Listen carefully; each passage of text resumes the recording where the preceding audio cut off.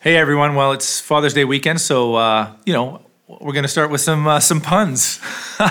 It'll be less satisfying for me because I won't actually hear your groans through the camera, but here goes. What is ET short for? Because he's only got tiny legs. What did the drummer name his two twin daughters? Anna 1, Anna 2. The drummer behind the camera likes that one. What do you call the boss at Old MacDonald's farm? A CIEIO. How do you deal with a fear of speed bumps? You don't, you just slowly get over it.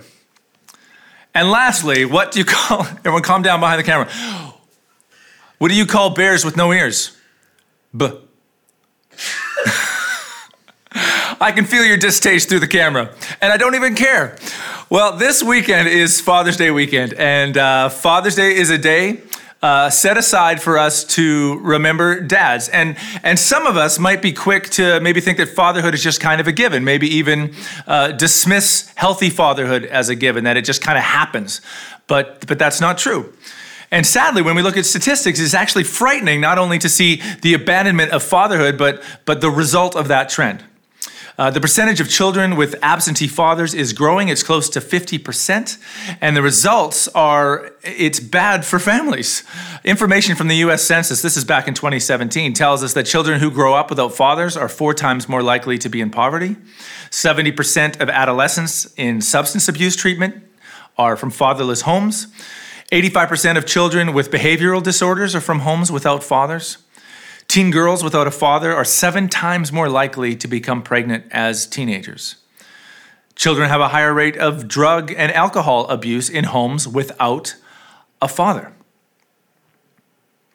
So, guys, from a social, economic, and a health standpoint, there is a benefit to children having a father in the home, or in some cases, a father-type figure, someone who steps in to mentor. So Dad, those of you who want to be dads or act as a dad to others, you are needed. And I say that to you because in a day when fathers are often portrayed as bumbling idiots in sitcoms and commercials, or these days simply considered an unnecessary option to child rearing, as if it has nothing to do with the health or future of a child, 50% of dads report they feel that they're underappreciated or unneeded. So fathers, I want to say you're needed. And we know this is not only for socioeconomic reasons, not simply for emotional reasons, which are all important, but for spiritual health as well. And this can be very hard, especially when some of us maybe haven't had good dads to look at. We don't even have a clue what a model of a good dad would be. Where do we look to find the heart and the example of a good father? So today I want us to look at a story that most of you, if not all of you, will be familiar with, the story often referred to as the prodigal son. So if you have your Bibles, please turn to Luke 15, verses 11 to 32. The prodigal son is a story that Jesus told, a parable. And whenever Jesus told a parable, he was trying to tell us something about what the kingdom of God was like, or how we needed to maybe change the way we think about certain things in light of the kingdom of God, or to teach us about the heart of God, often looking at God in different ways to understand him better. So Luke chapter 15, verses 11 to 32. And Jesus said, there was a man who had 2 sons, and the younger of them said to his father, Father, give me the share of property that is coming to me. And he divided his property between them. Not many days later, the younger son gathered all he had and took a journey into a far country. And there he squandered his property in reckless living. And when he'd spent everything, a severe famine arose in that country, and he began to be in need. So he went and he hired himself out to one of the citizens of that country, who sent him into his fields to feed pigs. And he was longing to be fed with the pods that the pigs ate, and no one gave him anything. But when he came to himself, when he came to this realization, he said, how many of my father's hired servants have more than enough bread, but I perish here with hunger? I will arise and go to my father, and I will say to him, Father, I have sinned against heaven and before you. I am no longer worthy to be called your son. Treat me as one of your hired servants. And he arose and he came to his father. But while he was still a long way off, his father saw him and felt compassion and ran and embraced him and kissed him. And the son said to him, Father, I've sinned against heaven and before you. I am no longer worthy to be called your son. But the father said to his servants, Bring quickly the best robe. Put it on him. Put a ring on his hand and shoes on his feet. And bring the fattened calf and kill it. Slice that sucker up. Let's eat. Let us eat and celebrate. For this my son was dead and is alive again. He was lost and is found. And they began to celebrate. But that's not the end of the story. His older son, says in verse 25, was in the field.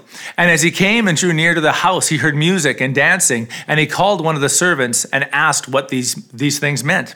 And he said to him, your brother has come and your father has killed the fattened calf because he has received him back safe and sound.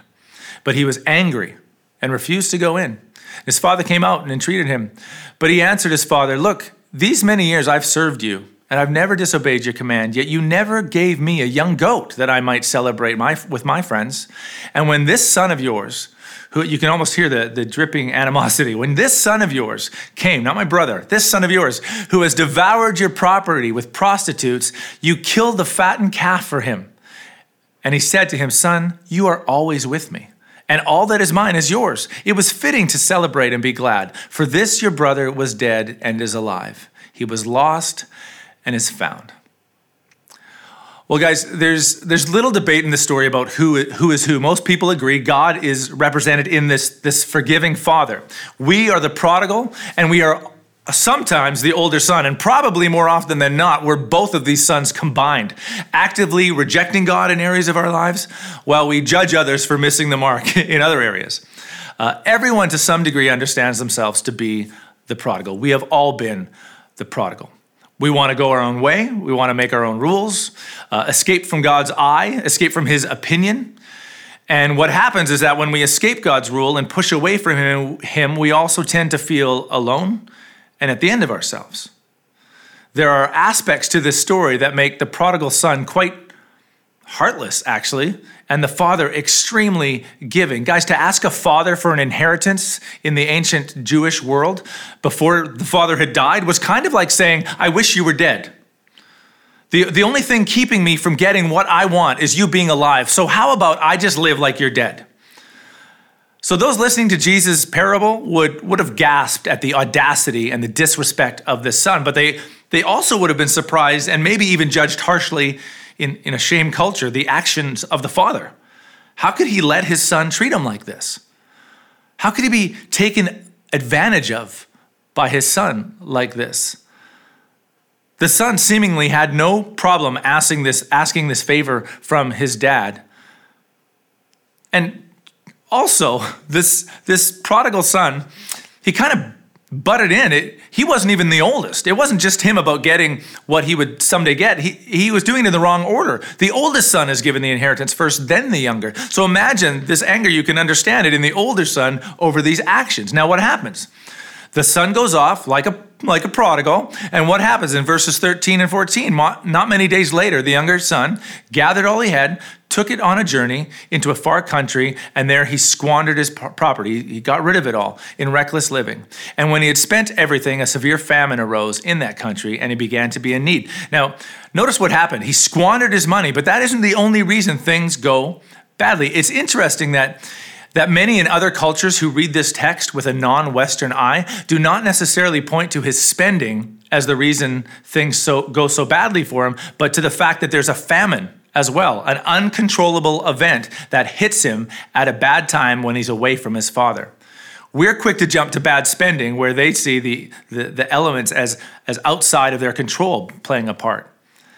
Well, it puts him in a place where no traditional Jewish person wants to be. The very kind of place many Jews would say this son deserves. After treating his father the way he did, he deserves to be with the pigs, ritually unclean pigs, alone and hungry. And you see here the light go off. Now, you and I have been there, right? Where we said, where am I? Why did I ever walk away? Why did I ever deny my father that way? Now, that can be a very difficult place to be, and it can be a very damaging, shameful place to live in and stay in. We can stay there and stew in the filth, or we can actively pursue reconciliation. This is true for you and I every day. You and I have met those who live in the mud. They wade in the muck and the filth, and they call it home. Self-doubt and self-guilt. But the prodigal son doesn't do that. Why? Because he knows his father's heart. And so he starts rehearsing a speech to himself. He thinks to himself, I can go back. I can go back even as a servant. I don't have the right to call myself part of the family anymore, but even as a servant, that is better than this. So in verse 18, he says, I'll arise, I'll go to my father, and I'll say to him, Father, I've sinned against heaven and before you. I am no longer worthy to be called your son. Treat me as one of your hired servants. And I can almost picture the prodigal walking on his long journey home, repeating this to himself, getting this down. He wants to make sure he gets it right. Father, I've sinned against heaven and against you. Sinned against heaven, I've sinned against heaven. I've sinned against the way that brings life. The heaven-ordained way to do life is with my father, and I toss that away. So he makes his way to his father's house. His head is down as he approaches. He's working on a speech. Father, I've sinned against heaven and before you. I'm no longer worthy to be called your son. Treat me as one of your hired servants. And his father sees him from a distance. He sees him with his head down, repeating this to himself. And what does the father do? In verse 20, it says, he arose, he came as he came to his father. But while he was still a long way off, his father saw him, felt compassion, and ran and embraced him and kissed him. Now, I don't know what the son expected. Probably like, as he had said in his speech, he was maybe hoping for servanthood. That was the best option available, he thought, but he did not expect or feel he deserved this. The father, the one sinned against, the one in the right, the one owed an apology, running and hugging and kissing and acting like he's the winner in this story.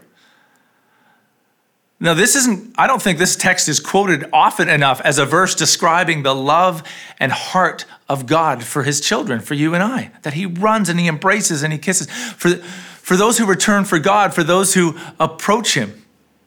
And I love that the son, while the father is doing this, he's still working on his speech. While the father is hugging and kissing, he's saying, Father, I've sinned against heaven and before you. I'm no longer worthy to be called your son. And the father stops him right there. Now, you might remember there's more to his speech. His speech included, treat me as one of your hired hands. But once the father hears his son say, I'm no longer worthy to be called your son, he says, stop right there. He cuts him off. See, the son made the same mistake that we often make. As if we have a choice whether or not the Father's going to love us and call us children. The Father says, stop right there, son. No more crazy talk. He says, but the father said to his servants, bring quickly the best robe. We need to remind him that he's part of this family. Bring it on him. Put a ring on his hand and shoes on his feet, and bring the fattened calf and kill it, and let us eat and celebrate. For this my son was dead and is alive again. He was lost and is found. And they began to celebrate. Now, there's a whole list of things he does for his son. Knowing his son's history, I maybe would have started with a bath, but that's fine. The father skips that. He clothes him. He reminds him of who he is and who he belongs to. Guys, I don't know what path brings you here today to watch this. I don't know what path you've been walking down this week. Maybe squandering your relationship with God for kind of short-lived pleasures and excitement. Maybe you've found yourself among the swine, metaphorically, or you're on a path that's going to get you there soon. But guys, this is always the response of God to repentance. This is always the response of our Heavenly Father to our return. Some of us know people that we don't like to apologize to. Why? Because we know that the apology is going to be met with, well, you should be, because when you did that, you did this. God skips all that. The Father skips that, and he just lavishes and loves and proclaims his love for you and for me. See, the son thought he would get punishment, but he received a party. Well, as we see, not everyone is in favor of this party, this response. The older son, where is he? Well, he's in the field, like a good son. He's doing the work he's supposed to be doing, probably doing a little extra because he had to take on the slack of his younger brother. But you and I, we've all been the older son as well. We hate injustice and we want to see the punishment happen. We desire to be seen when we do what's right and get recognition. And if some of us are honest, we don't like easy grace. Well, he hears music, he hears people having a good time, and he says, what's going on? Well, the servant says, your dad's throwing a party for your brother who's home. Aren't you excited? He's not, he's fuming.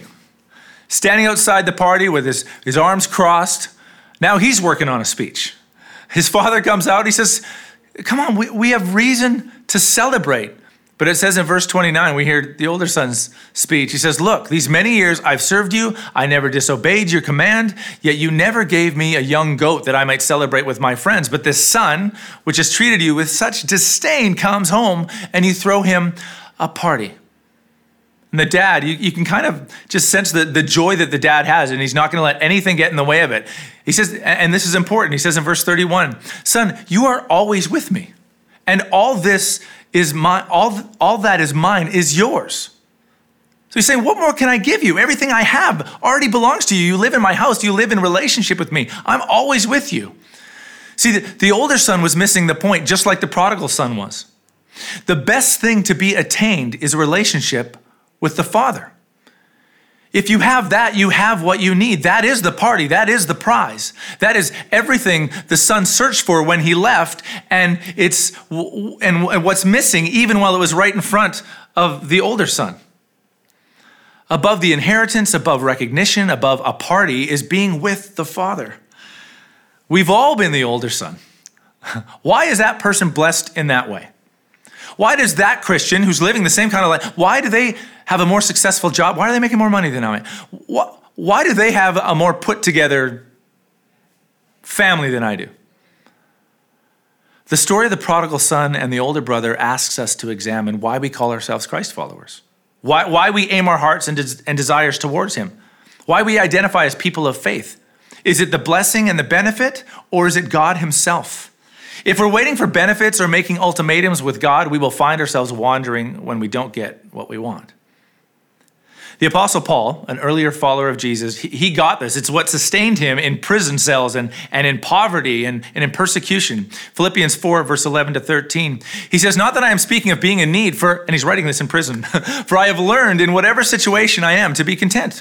I know how to be brought low, and I know how to abound. In any and every circumstance, I have learned the secret of facing plenty and hunger, abundance and need. I can do all things through him who strengthens me. Why? Because he's the prize. It's not health, it's not wealth, it's not the perfect marriage, it's not the perfect kids, it's not the perfect job. Those are often wonderful byproducts of us making God the ultimate win, but ultimately we need the Father. We desire the Father as a reminder that we are loved by a Father and a model of how to love well as a father. Anyone who's been a father for any amount of time has been in big and small ways, seen their children test limits, to take advantage of them, to pull back, to reject, to disrespect. Anyone who's been a father of more than one knows the call to step in and correct minor injustices, to listen to two angles or three angles of the same story, to deal with disunity in relationships, in the family, and to do our best to counsel and to bring wisdom to the situation. And anyone who's been a father long enough has had his heart broken. Not only by rejection, but also by the unwise, life-draining choices made by those who we'd give our lives for. In the Father, we see a heart that runs towards reconciliation when the world would say, bring a heavy hammer down, play your role as head of the home, shame and guilt. Our Heavenly Father says, celebrate a returned child and have a party. Run towards them and embrace and cover them with kisses. The world doesn't just need more biological dads who think they've done their job when they procreate. It needs gospel-animated, active fathers who take their model of parental authority from the father of the prodigal son. Guys, I've spoken to fathers angry at their sons, angry for decades because their sons have not repented of past sins against them. And I've listened in those same conversations to lists that these fathers have held onto as the reasons they have anger in their hearts towards their children. How different than the Father on the other side of our repentance, waiting with a forgiving embrace, who will hardly let us get out our confession because he's so excited to have relationship reestablished. May each of us, brothers and sisters of Christ and sons and daughters of God, daily turn from the muck we pursue and walk with humility towards our Father, knowing that he waits for us to come around the corner so he can cover us with kisses. And may we who call ourselves fathers, grandfathers, spiritual fathers, look to God the Father in his willingness to pursue and welcome and forgive. When the prodigal son was down and out, there was something about his father that made him know he could approach him. And he would that at some level he would be brought back in, even as a servant. He didn't have a full understanding of what that meant, but he knew there was some level of safety there. Well, you and I have what the prodigal did not fully have. We know the heart of God the Father. We know the love of God expressed through Christ, who, although he was equal with God, gave that up to die and take on his shoulders the sin of all prodigals. All those who've rejected God, all those who have lived lives of offense before God, all those who at times have said to God the Father, I'd like your benefits, but I'd rather be happier without you. He is the Father who runs towards us, who embraces us, and almost before we get the words out, says you're forgiven and you are welcome here. Church, I pray this would be a reminder of the loving Father we worship and adore. Fathers, may this be a reminder to us of the important work we have been called to as fathers, modeled by our Heavenly Father. Let's pray together. Heavenly Father, we thank you that you love us in this manner unconditionally. We thank you for seeking us out when we go astray. There have been times when we've related to each character in this parable. We've been the prodigal running as far and as fast from you as our legs can carry us, and yet you wait for us with open arms. Father, we confess we have been the eldest entitled son, feeling dejected by you despite your faithfulness. Help us to see how much you love us, desire us, so that we will not be blind and miss out on your celebration. Jesus, help us to strive to be more like the Father, always responding in love and grace and running to reconcile and quick to forgive. Amen. Church, I love you. God bless you. May the Lord bless you and keep you. May the Lord make his face shine upon you. May the Lord be gracious to you, and may he give you his eternal peace. Till we see you again. God bless you.